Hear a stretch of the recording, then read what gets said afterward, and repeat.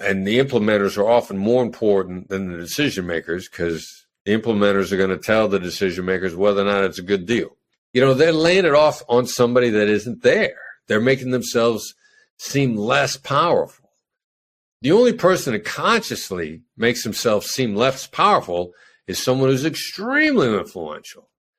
The more that they lay off decision-making implementation on people that are not there, or the more that they use plural pronouns or allude to a team they have little influence over, these are savvy, smart people, and they are the most influential person on the other side.